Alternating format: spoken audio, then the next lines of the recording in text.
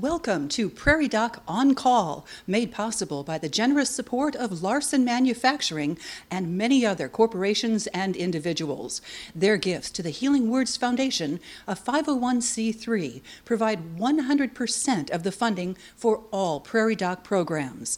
Please follow the Prairie Doc on Facebook and YouTube, and go to prairiedoc.org for more information on making a charitable gift. Like your home, sometimes your body can have a power surge.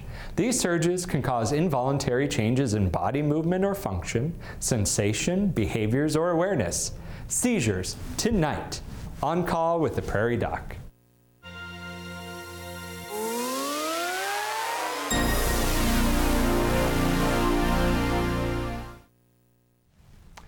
Good evening, and welcome to another episode of On Call with the Prairie Doc. Medical information based on science, built on trust. I'm Dr. Andrew Ellsworth, your Prairie Doc host tonight. Thank you for joining us for our 22nd season. Tonight's topic is seizures. Joining us in the studio are Dr. Connie Taylor from Avera Medical Group Pediatric Specialist, Sioux Falls, and Dr. Jeffrey Boyle from Avera Medical Group Neurology, Sioux Falls. Dr. Boyle, Dr. Taylor, thank you so much for joining us tonight. Thanks for having us. Jeff, if you don't mind, please tell us a little bit about yourself and your background. I grew up in kind of in the Iowa, South Dakota area. Went to medical school at the University of Nebraska Medical Center, and then did neurology residency and then a sleep fellowship at the University of Iowa. So came here, I think about 9 years ago, 2014, and I've been at Avera ever since. So what is your practice mostly? Mostly neurology. There's enough of us now where we're starting to do more subspecialty work, but I still see all sorts of neurology patients, whether it's strokes or seizures or multiple sclerosis and a variety of other things. My sleep is about 25%, so I see like sleep apnea and narcolepsy and other sort of sleep-related problems. So, excellent. Well, thanks so much. You've been on the show a few times now. So appreciate you having you back. Well, thanks for having me. And we've got a rookie here with us too, Dr. Taylor. Tell us a little bit about yourself too, please. Sure. I grew up in Maryland, kind of did my early undergraduate medical school on the East Coast.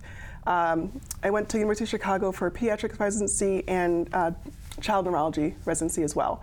And then I moved to South Dakota right after residency about 2015. Worked for a few years, decided to go back to training, did a fellowship in epilepsy, and then I moved back. You liked it enough you came back, huh? I moved here twice, yeah. Wonderful. All right. Well, nice to have you here. We'll adopt you, absolutely. And so obviously you see kids. Yes. Exclusively. Yes. So I see from sometimes prenatal consults up to generally 18, but sometimes I'll keep kids until they're about 22.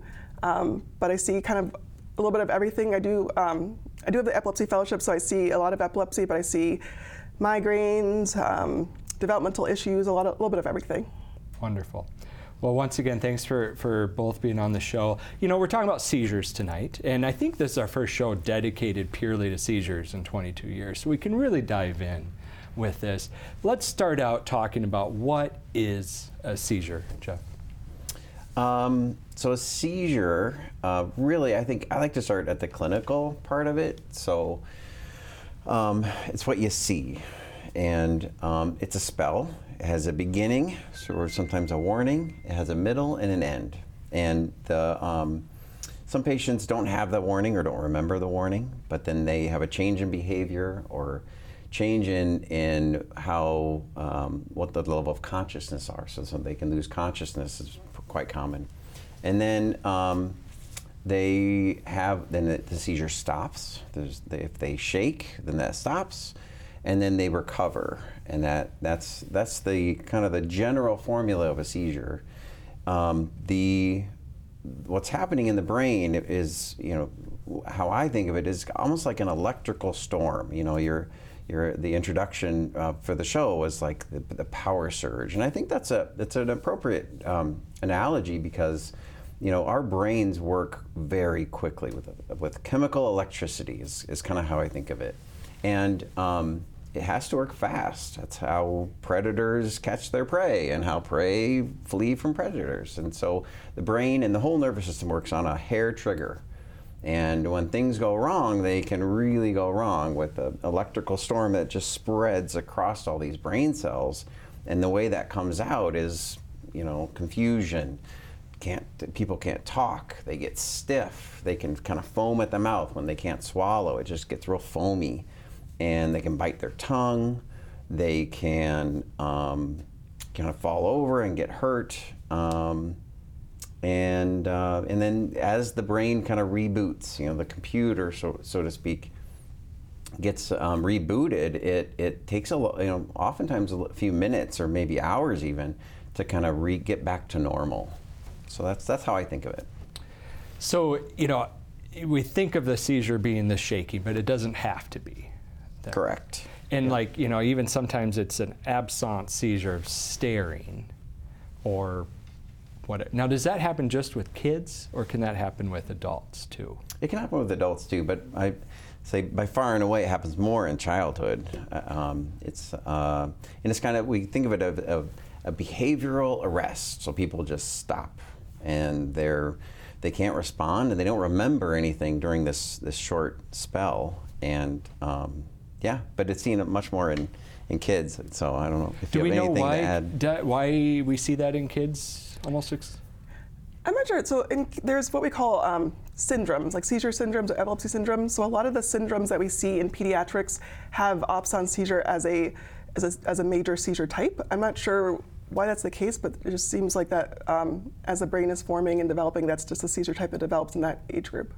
Now, when we start talking about kids and seizures, of course, anyone in seizure, it can be such a scary event for anyone else around. Is there damage being done? I mean, how much do we need to worry, or what should we do to help them when they're having a seizure? The most important thing for kind of seizure safety and thinking about kind of damage or things, it's breathing. So during a seizure, I like to tell people, if you're kind of shaking or if you're really stiff, what happens is your airway can get stiff too. And if you're not moving air, that's when we start to think about kind of if there's a potential for kind of brain injury from it. The seizure itself isn't harmful for the brain, but loss of oxygen certainly can be. Sure. And so we want to help make sure they can breathe, but that doesn't necessarily mean sticking something in their mouth. No. That's one of the things we tell people not to do. I think there's a myth that you can swallow your tongue if you're having a seizure, so we always say do not put anything in anyone's mouth during a seizure. But you want to make sure someone's like laying on their side and that their airway is open and that they can breathe appropriately. Sure. Yeah.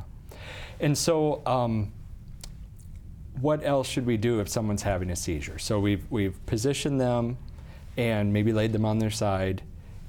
Now what? Well, I tell people, the most important thing is to stay calm. Seizures are really scary to watch. Once you make sure someone's in a safe position and they can't hurt themselves or fall, also keep an eye on a watch, because seizures always feel so much longer than they are. There are certain people might have a rescue medication. So if a seizure lasts a certain amount of time, there are medications that can help stop the seizure.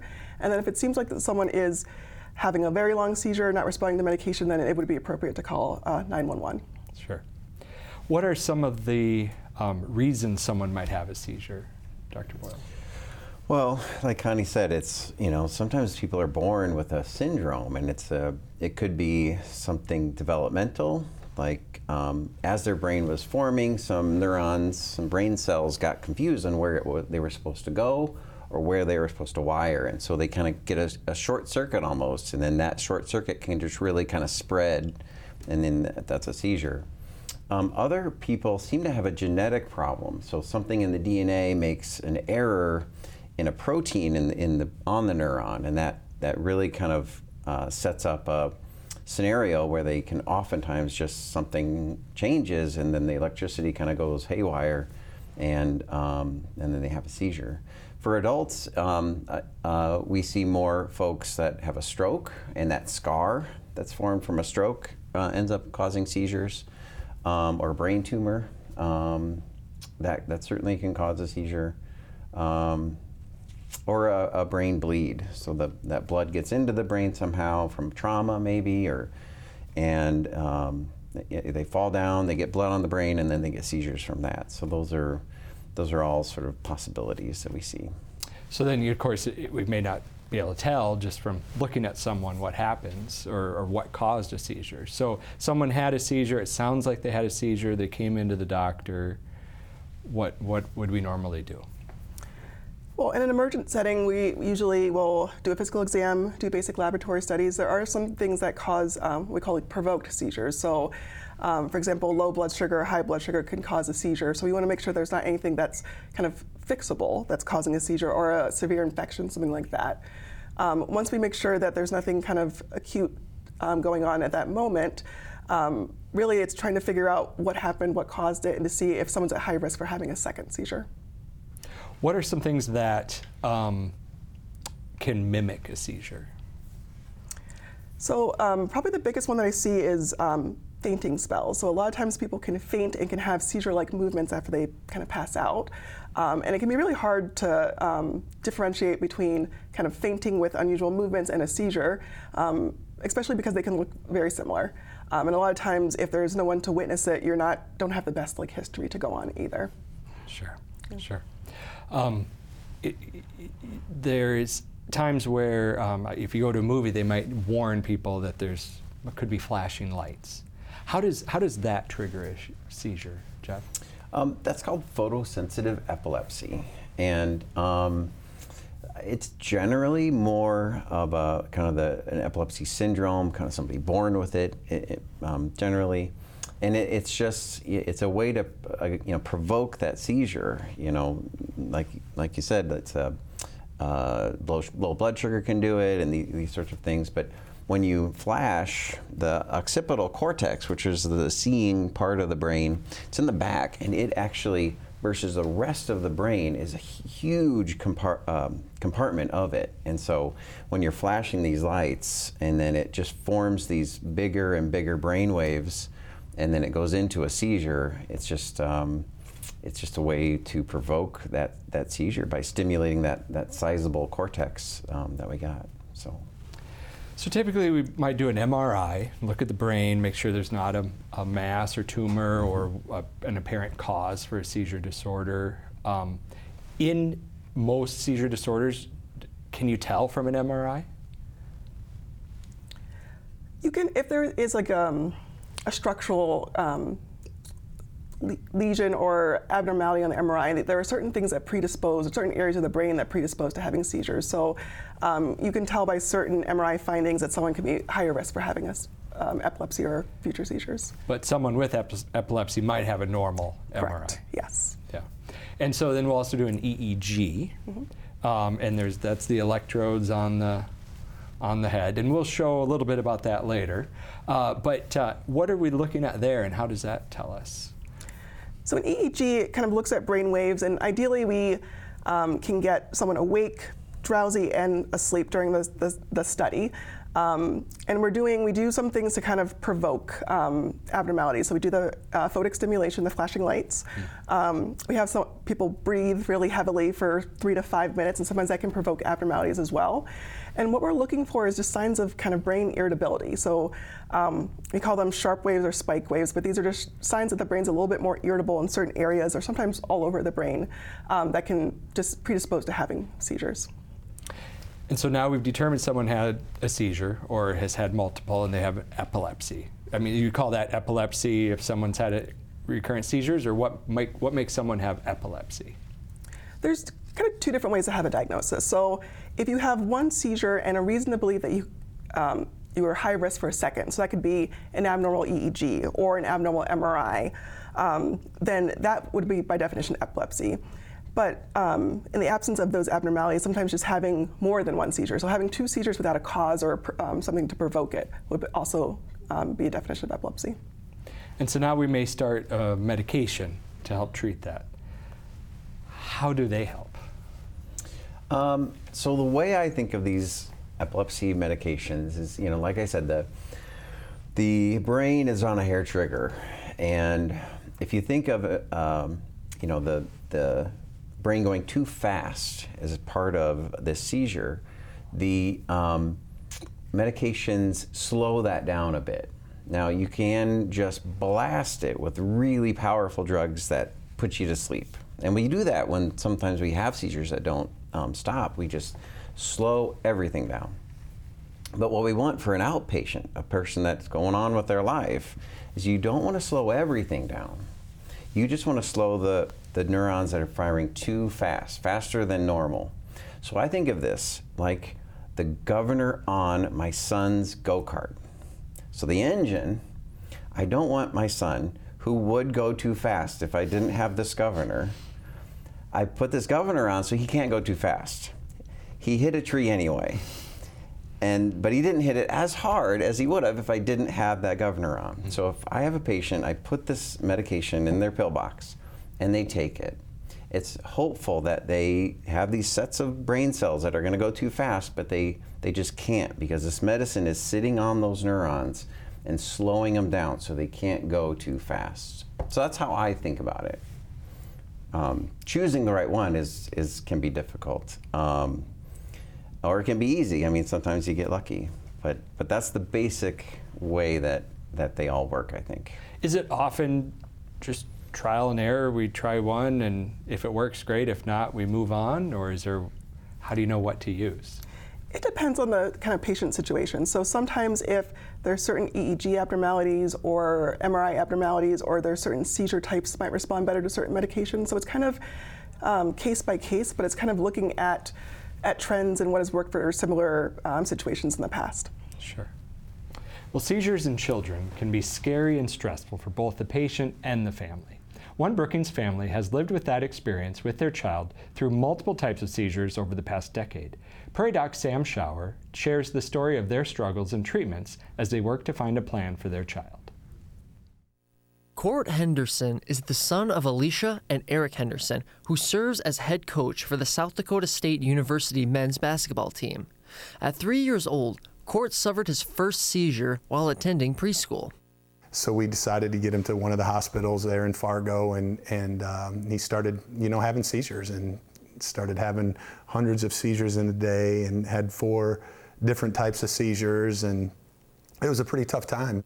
Court soon suffered from 4 different seizures as the months went on. While doctors put Court on different medications and worked to find a solution, it didn't seem like they were working. All the Hendersons could do was just watch helplessly. He's sitting here at the kitchen table and he's eating cereal or whatever, and he has his head drop, and then milk spills and all that stuff, and you're just sitting there.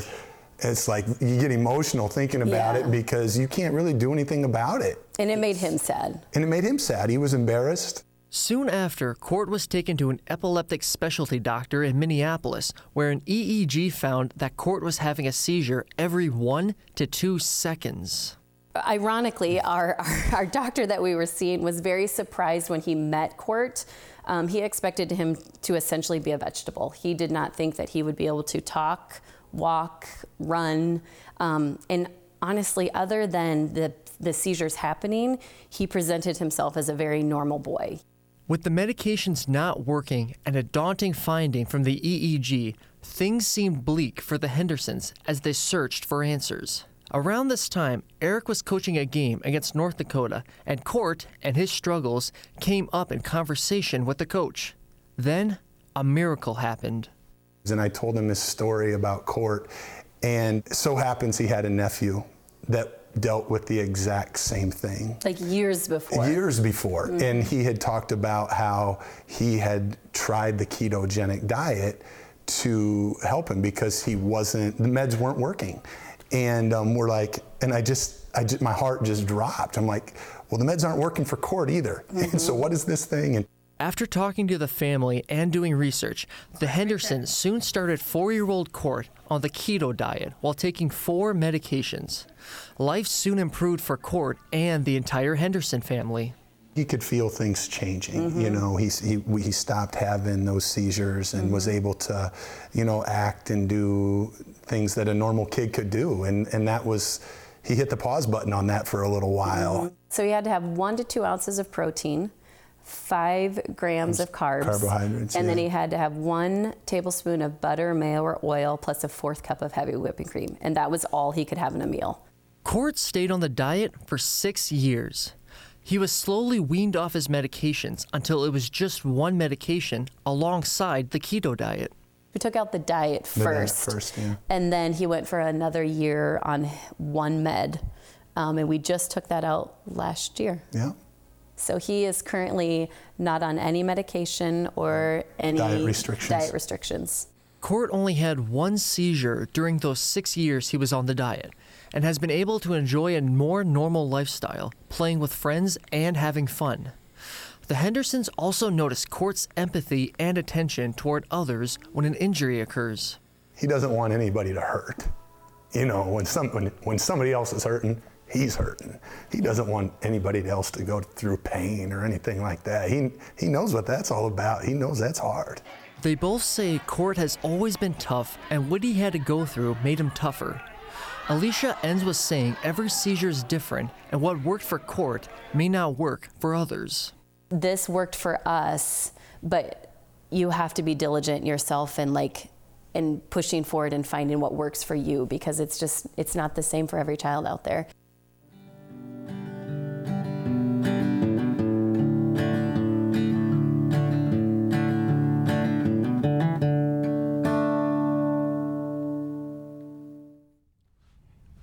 That's really quite the story, and I really appreciate the Hendersons for sharing Court's story, and so glad that he's doing so much better. You know, there's a lot to unpack from that interview. For one thing, that this diet. How can a ketogenic diet help seizures? There's a couple different mechanisms that it works through, but mostly it's just it regulates the amount of sugar in your kind of bloodstream, and some of our, especially our genetic epilepsies, can be very responsive to this diet. Sure. And then also, you know, so now they've got it under control, and then start to think about weaning off the diet. How common can that work successfully? I would say most people, the diet's hard to do for a very long time. Well, it's hard to do for a short time too. It's a hard diet to stick to.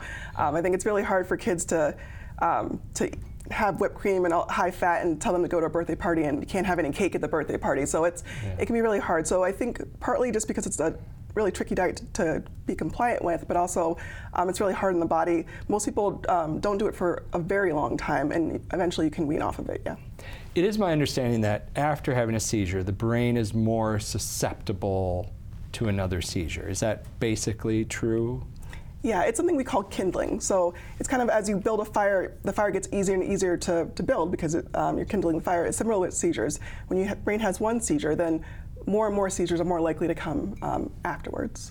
So does the reverse hold, that, you know, the longer we go without a seizure, are you less likely to have another seizure where you can start to wean off medication, Jeff?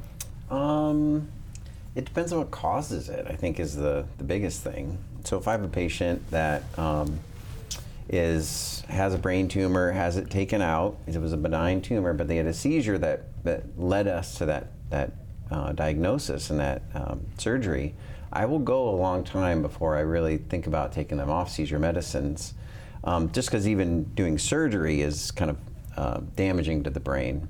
But I mean, I have folks that just can't find the right one with the right side effects, and you know, it's a chore for them to. They just don't like taking the medications, and so sometimes just kind of a shared decision making with my patient, I'll say, all right, well, here's the risks, here's the benefit, but we can try it. And some people do it, you know, and some people have a seizure or an aura, the warning that they're going to have a seizure, and then they call me, and then we get back on a medication. So it's case by case. I think it's possible, but not I wouldn't say common. Is it more common in the pediatric world with kids that perhaps they'll outgrow it, for lack of a better word? Yeah, it's much more common for kids to kind of grow into and grow out of epilepsy, especially some of the kind of syndromes we have. There are ages where it's common for kids to not have it after a certain age. So sometimes we'll treat for a certain number of years, or sometimes we'll treat to a certain age and then try coming off a medication. The other thing I want to ask, still in relation to this interview, basically, is, you know, here you've got parents that, you know, have their kid and suffering and they're kind of at their wits' end and trying to find solutions and feel like they're running into some walls perhaps and not finding what's working yet. What do you recommend families and patients in that type of situation? I think be persistent. It's when we get to the point where we've tried several different medications and we're not seeing results, more medications or different medications sometimes isn't the answer. So we have to go to things like diets or think about surgeries or other options. You have to kind of think outside the box a little bit when you get to when you failed a couple of medications. What do you what do you recommend in those situations too for patients? Yeah, don't lose hope. I mean, that's you know, you can't just ignore it. You just got to keep trying. Sometimes, you know, it's a referral. So I'm not an epilepsy specialist, and so I will refer to an epilepsy specialist. And there's you know, plenty around the region. You have to make the commitment to drive, and it's a financial burden and everything else. But I mean, there's expertise out there. What I don't like folks doing is going to non evidence-based therapies, and that's discouraging because I worry about those patients who are flying to different countries and they're on unusual websites or things that I haven't heard of before. I think that's a risky endeavor. I can't say that if it's not been tested, I can't say it won't work, but I think it's dangerous to kind of think about non-scientific ways of managing health. Yeah, I mean, we want people to get help, but there's harms that can arise from trying various experimental things that can harm things. And of course, this isn't unique to epilepsy. Sure. You know, you think about cancer treatments or whatever else. Mm-hmm. You know, I'd say if you're frustrated with your situation, your doctor, please don't just give up and try some crazy stuff. Yep. You know, ask them maybe for a referral or a second opinion, mm-hmm. or to help lead you to another avenue for help, because there are different solutions and mm-hmm. different medical solutions or surgical solutions. What I always tell my patients, you know, and I welcome second opinions. You know, it's easy for me to, you know, when somebody goes to a different person and it comes back to me, I learn something new and I can help other people, or I am reassured that what I was doing for the management of this patient was right. And so it's a win-win for me, I feel like. And so you shouldn't be embarrassed to ask for a second opinion by any means, and really your physician should kind of welcome it, I think. Yeah, good. You mentioned surgery. So what do they do for surgery for epilepsy? There are a couple different surgical options, but for the most part, if we can identify the part of the brain where seizures are coming from, either that part of the brain can be taken out or kind of disconnected from the rest of the brain so the seizure can't spread from it. One way I think of it is I mean, sometimes you've got two halves of the brain, and sometimes they'll even just cut that connection. And then now the two sides of the brain aren't communicating that way, it can't spread across to the other side. And yeah, there's a lot of different surgical options, and everything is, again, tailored for every particular patient, but there's surgical centers can help kind of figure out what the best route would be. Sure. Another option that certainly was in the news more when they've been talking about medical marijuana is that sometimes, or for some forms of epilepsy, perhaps medical marijuana can be helpful. Could you talk on that? Sure. I think there are certain syndromes or genetic mutations that it can be very helpful for. It can be really hard though, because every state has their own program a lot of times. There are some FDA-approved kind of medical marijuana analogs that can be really helpful, and I prefer those because it's a very regulated medication, so you know that the patient's getting the same thing every day, and because it can be very helpful, but also interacts with other medications too, so you don't want to take different doses, different times, and kind of mess other things up in your system. While we've been talking about various treatment options for epilepsy, any other treatments you want to mention on, whether they're experimental or up and coming or anything like that? In adult neurology, we use vagal nerve stimulators. Right. So adults, I mean, certainly taking the tumor out, if that's causing the seizure is one option. But if we really are having a hard time with 3 different medications, a vagal nerve stimulator can be placed. So this nerve is in our neck, goes down to our stomach actually, but it also goes up to the brain to kind of communicate things back and forth. But it goes into a part of the brain that then seems to have connections all over. And so then if I put almost like a pacemaker, so it just buzzes every so often, it seems to just keep everything, the rhythm of the brain sort of regular. And that's how I think about it. I don't know if we actually know how it works. It's kind of beyond my knowledge, maybe beyond everybody's knowledge, but that's how I think of it, as kind of a little bit of a pacemaker that keeps a circuit from going out of whack. And it's quite effective for some folks.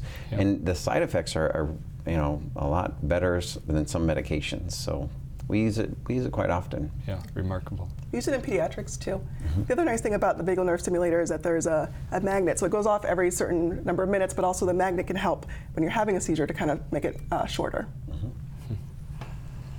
In 2015, the CDC concluded that 1.2% of the population, or approximately 3.4 million people in America, had active epilepsy, meaning they knew they had epilepsy and were treating it. A good way to diagnose epilepsy and seizures are through EEGs. Prairie Doc reporter Sam Shower takes us to Sioux Falls to discuss their importance and why they are important in diagnosis. Karina Gonzalez is a neurologist at Sanford Health in Sioux Falls who helps diagnose epileptic seizures through an EEG. So EEG stands for electroencephalogram. That is a test that measures the brain activity, the electrical brain activity. And we usually use that test when we're working on figuring out what's going on in patients that have seizures or seizure-like events. An EEG works by gluing many wires to a person's scalp, and the tips of those wires have electrodes, which record the electrical signals in the brain. When first diagnosing someone with an epileptic seizure, Dr. Gonzalez starts with a routine EEG. They're going to be awake during the test, so we can see what the brain waves are doing when they're awake. And then usually we would like them to also fall asleep, so we can see what the brain waves are doing when they're sleeping. How a seizure is diagnosed is through the signals. Dr. Gonzalez says neurologists know what normal signals and patterns should look like in the brain, and the EEG results help them look for abnormal patterns. People that suffer from epileptic seizures, we see sparks of abnormal electricity that should not be present and is captured during that test. Dr. Gonzalez says there are other long-term EEG tests that help diagnose other kinds of seizures. She also says some tests will show normal brain activity with a person who has epileptic seizures. You can still be having epileptic seizures and have epilepsy, and then you can have a lot of those brief EEGs that are normal. So you don't need to have an abnormal EEG to be diagnosed with epilepsy. And that is very important to know, because some people will still have seizures, right? And they're diagnosed with epilepsy, and they had a lot of short EEGs, and the EEGs are normal. In those instances, she recommends patients to discuss with their doctor about the test. Dr. Gonzalez says patients usually take one EEG test to be diagnosed with epilepsy or an epileptic seizure, and don't have to take any follow-up tests. However, they can do another EEG test later if a patient asks for it. Let's say you had one seizure, your EEG was initially abnormal, and then you have gone a lot of years without any seizures, and you would like to know, can I be off my anti-seizure medication? In those cases, we will order a new EEG to see what's going on with your brain, electricity, and see if that might be okay for you to get off the medication. Dr. Gonzalez ends with saying if a patient thinks they have a seizure, getting an EEG will help with finding out which type of seizure they have and how they can go forward. Let's say you have a generalized epilepsy, and you're given some specific medications. Those meds can actually make it worse and not better. So in those scenarios, it might be helpful to know exactly what type you have, so it can help with treatment.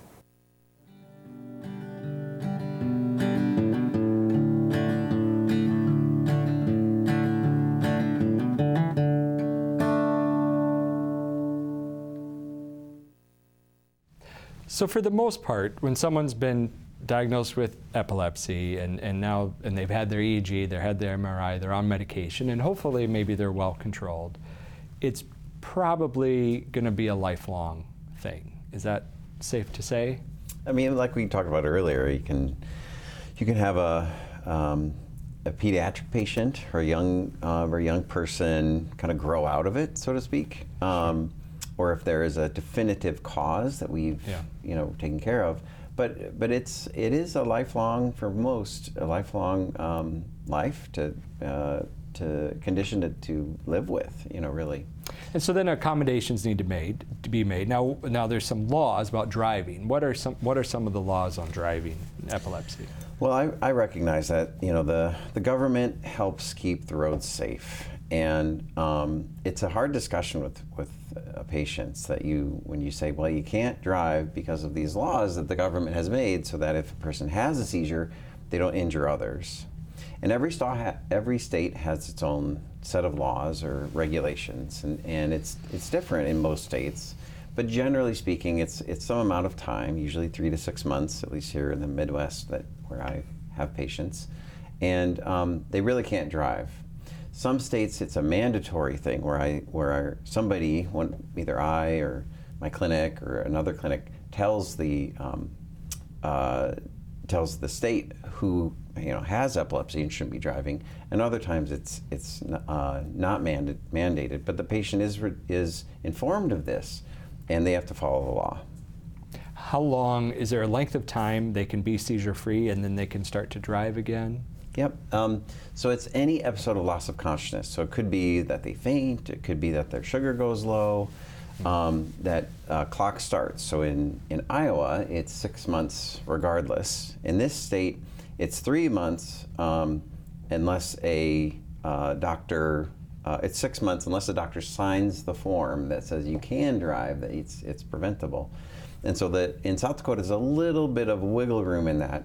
I was trained in Iowa, and I think most of my partners were trained in states where it was 6 months, and I feel like that's probably the most appropriate time limit, because I want to keep the road safe and my patients safe too. Yeah.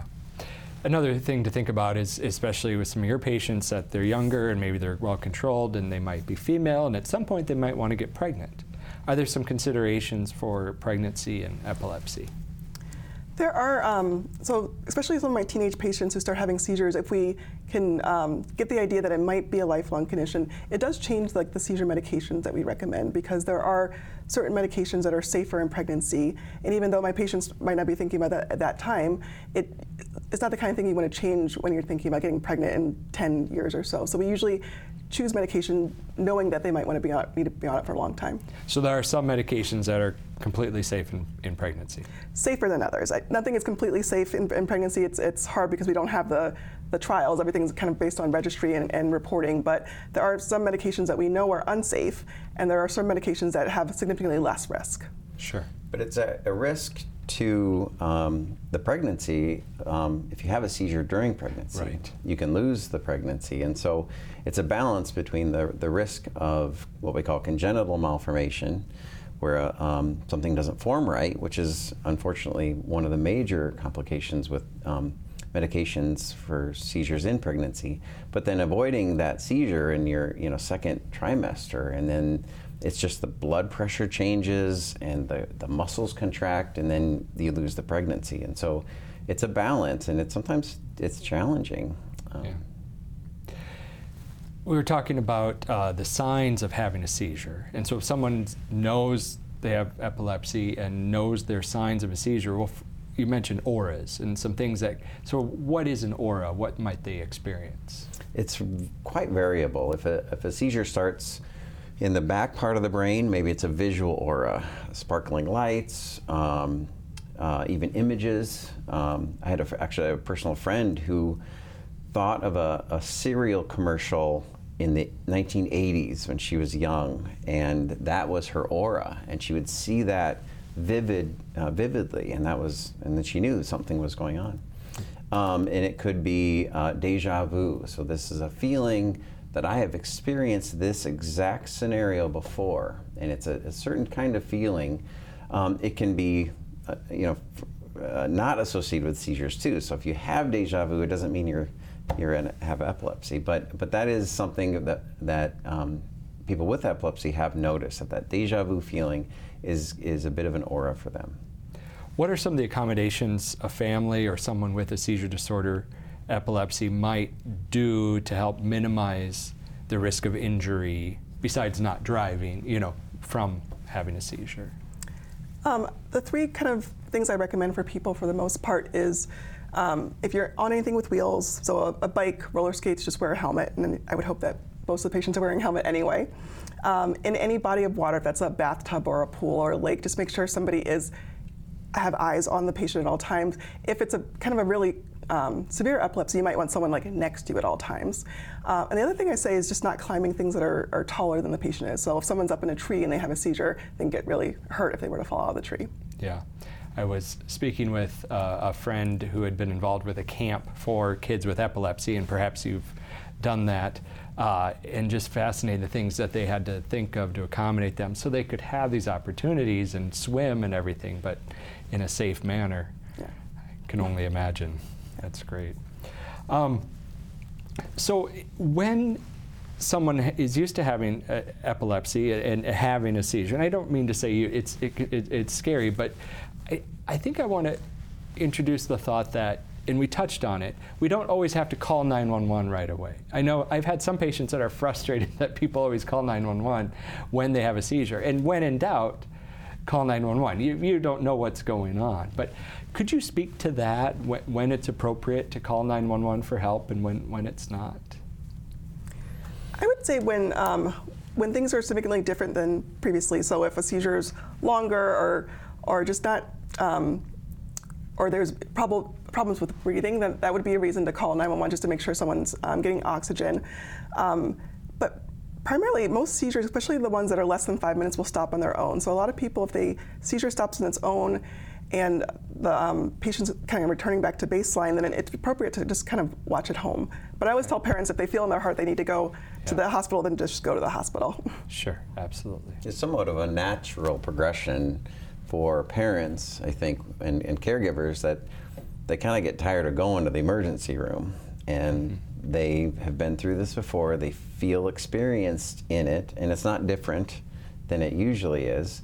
And they end up just saying, all right, we're going to watch and see what happens. And then, if they do have something new or they're not waking up after the seizure, then they can go to the emergency room.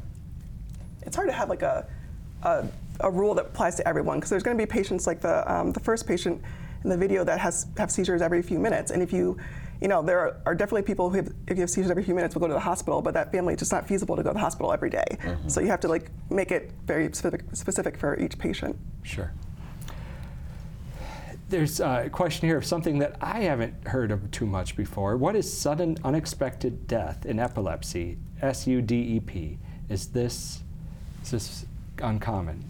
Have you heard of that before? So we refer to that as SUDEP, and that basically is kind of an unexplained death in someone with epilepsy, and it's not common, but it's a fear we have for all of our patients. So the risk factors for kind of basically suddenly dying with epilepsy would be having nighttime seizures, having uncontrolled seizures, especially on multiple medications,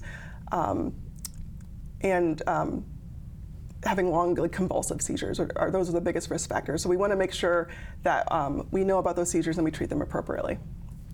We touched on fainting spells, how they can mimic a seizure or be confused with a seizure sometimes. And there's other things that can too. Could you speak on some of those, Jeff? Sure. So when in residency, I'll use a personal anecdote. In residency, I was alone. My attending was coming in, and I had a stroke patient. I gave him TPA, which is a clot buster, and it was a relatively young man, and he made a miraculous recovery. And I personally experienced, I hyperventilated, and it was the strangest sensation. So I'm in the emergency room. I saved this man. I felt like I saved this man's life, and first time I'd ever done anything like that. And I could not stop my breathing. Physically breathing, over breathing. I got lightheaded.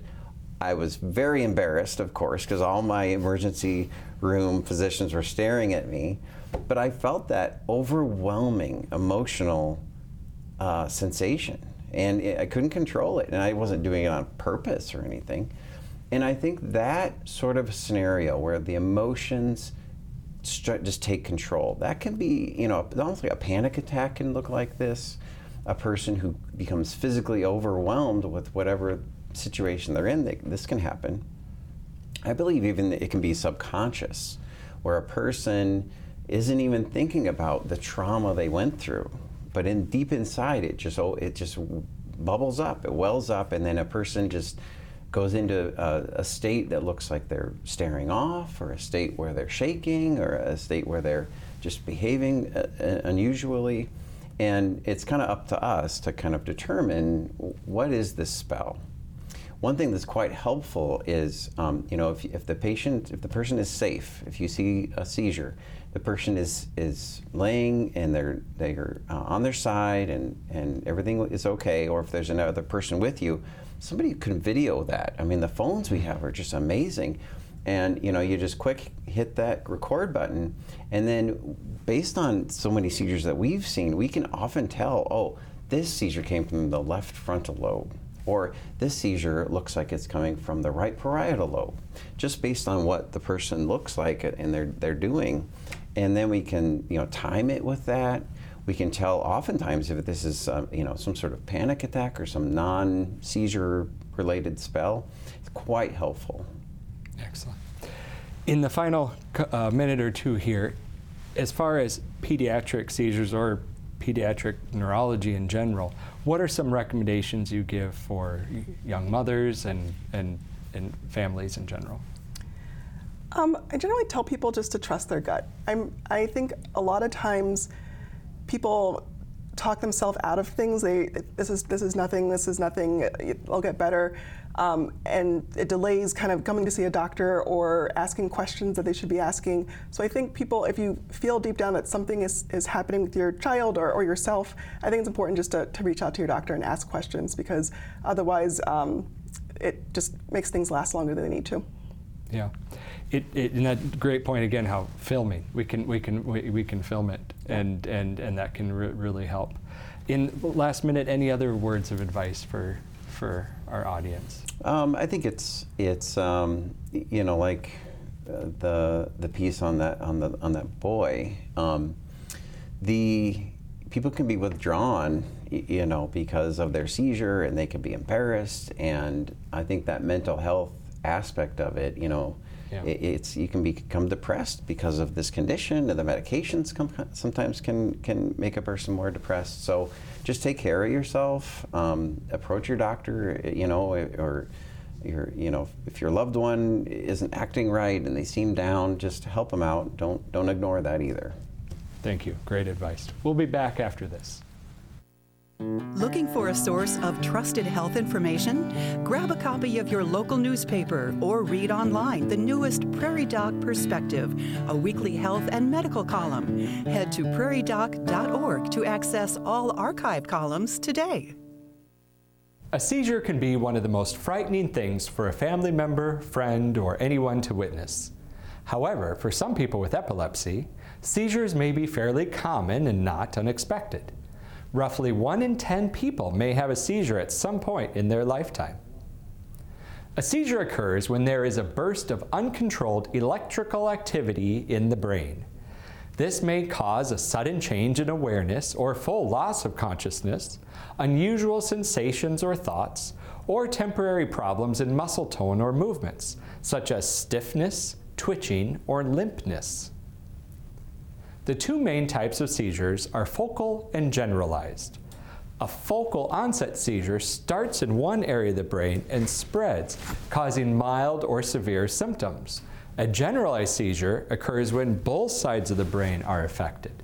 Generalized seizures may include absent seizures, which cause a staring spell, the petit mal seizure. Atonic seizures, which cause someone to go limp suddenly. Myoclonic seizures, which cause sudden body jolts or increased tone briefly. Tonic seizures, which cause muscle stiffness. clonic seizures, which cause muscles to spasm and jerk, and tonic-clonic seizures, a combination of jerking and muscle stiffness, the grand mal seizure. If you witness someone having a seizure, stay with them until the seizure ends and they are fully awake. Stay calm. It should end in a few minutes. Ease them to the floor and turn the person gently to one side, which could help them breathe. Clear the area of anything hard or sharp to help keep them safe. Consider putting something soft and flat like a folded jacket under their head. Consider removing their glasses or sunglasses. Loosen ties or anything around the neck. Not all people who have a seizure need to go to the hospital. Time the seizure and consider calling 911 if the seizure lasts longer than 5 minutes. Other reasons to call 911 include if they have never had a seizure before, if they have difficulty breathing or waking after the seizure, if they have another seizure soon after the first, if they get hurt from the seizure, if it happened in water, or if they have a known health condition like diabetes, heart disease, or are pregnant. Do not hold the person down or try to stop their movements. Never put anything in their mouth or forcefully open a tightly clenched jaw, since that could harm them. It is a myth that someone having a seizure is in danger of swallowing their tongue. After the seizure, the person is likely to be unconscious or sleepy for a few minutes more. This is the post-ictal phase, when the brain is still very active and trying to contain the electrical impulses. Once someone is alert, they are likely to be sore, confused, or frightened themselves. Tell them what happened in a calm and simple manner. Seizures can be quite frightening to witness, but with some knowledge, you may be better prepared to help.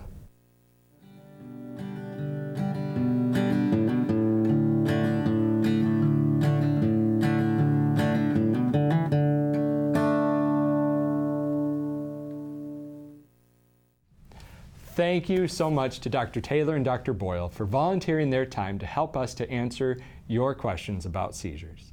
If you would like to see and hear more episodes of this program, please like and follow us on Facebook, Instagram, and YouTube, or visit us at prairiedoc.org. Look for Prairie Doc Perspectives in your local newspaper and online. Listen to us live every Wednesday morning at 9:30 on KBRK Brookings. And be sure to look for the podcast of this program, Prairie Doc On Call, wherever podcasts can be found. From all of us here at On Call with Prairie Doc, thanks for joining us for another episode of health information based on science, built on trust. Until next time, stay healthy out there, people.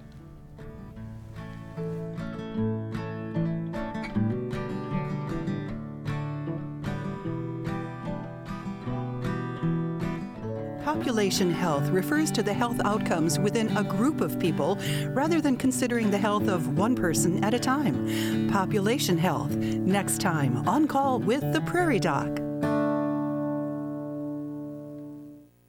My name is Tom Dean. I'm a volunteer board member for the Healing Words Foundation.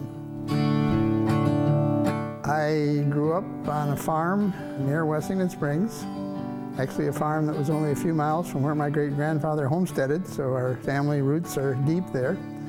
I went to high school in Wessington Springs and then to Carleton College in Minnesota, and from there to medical school in Rochester, New York.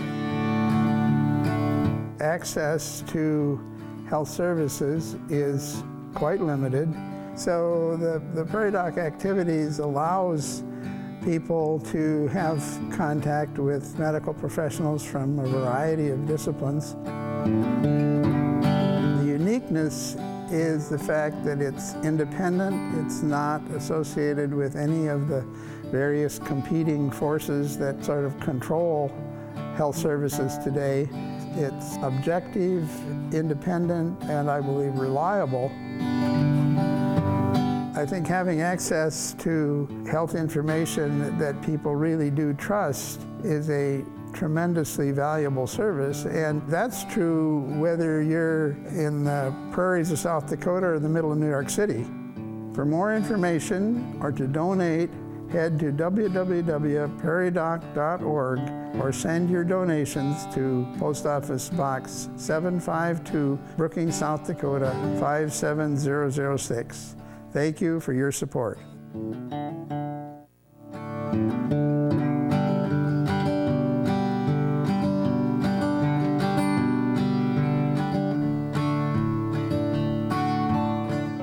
Major funding for On Call with the Prairie Doc has been provided by At Avera, our nationally recognized health system will be right here with you, with care and coverage. Hello, possibility. Hello, healthy. Larson Manufacturing is proud to support On Call with the Prairie Doc as it continues to open doors for important medical information.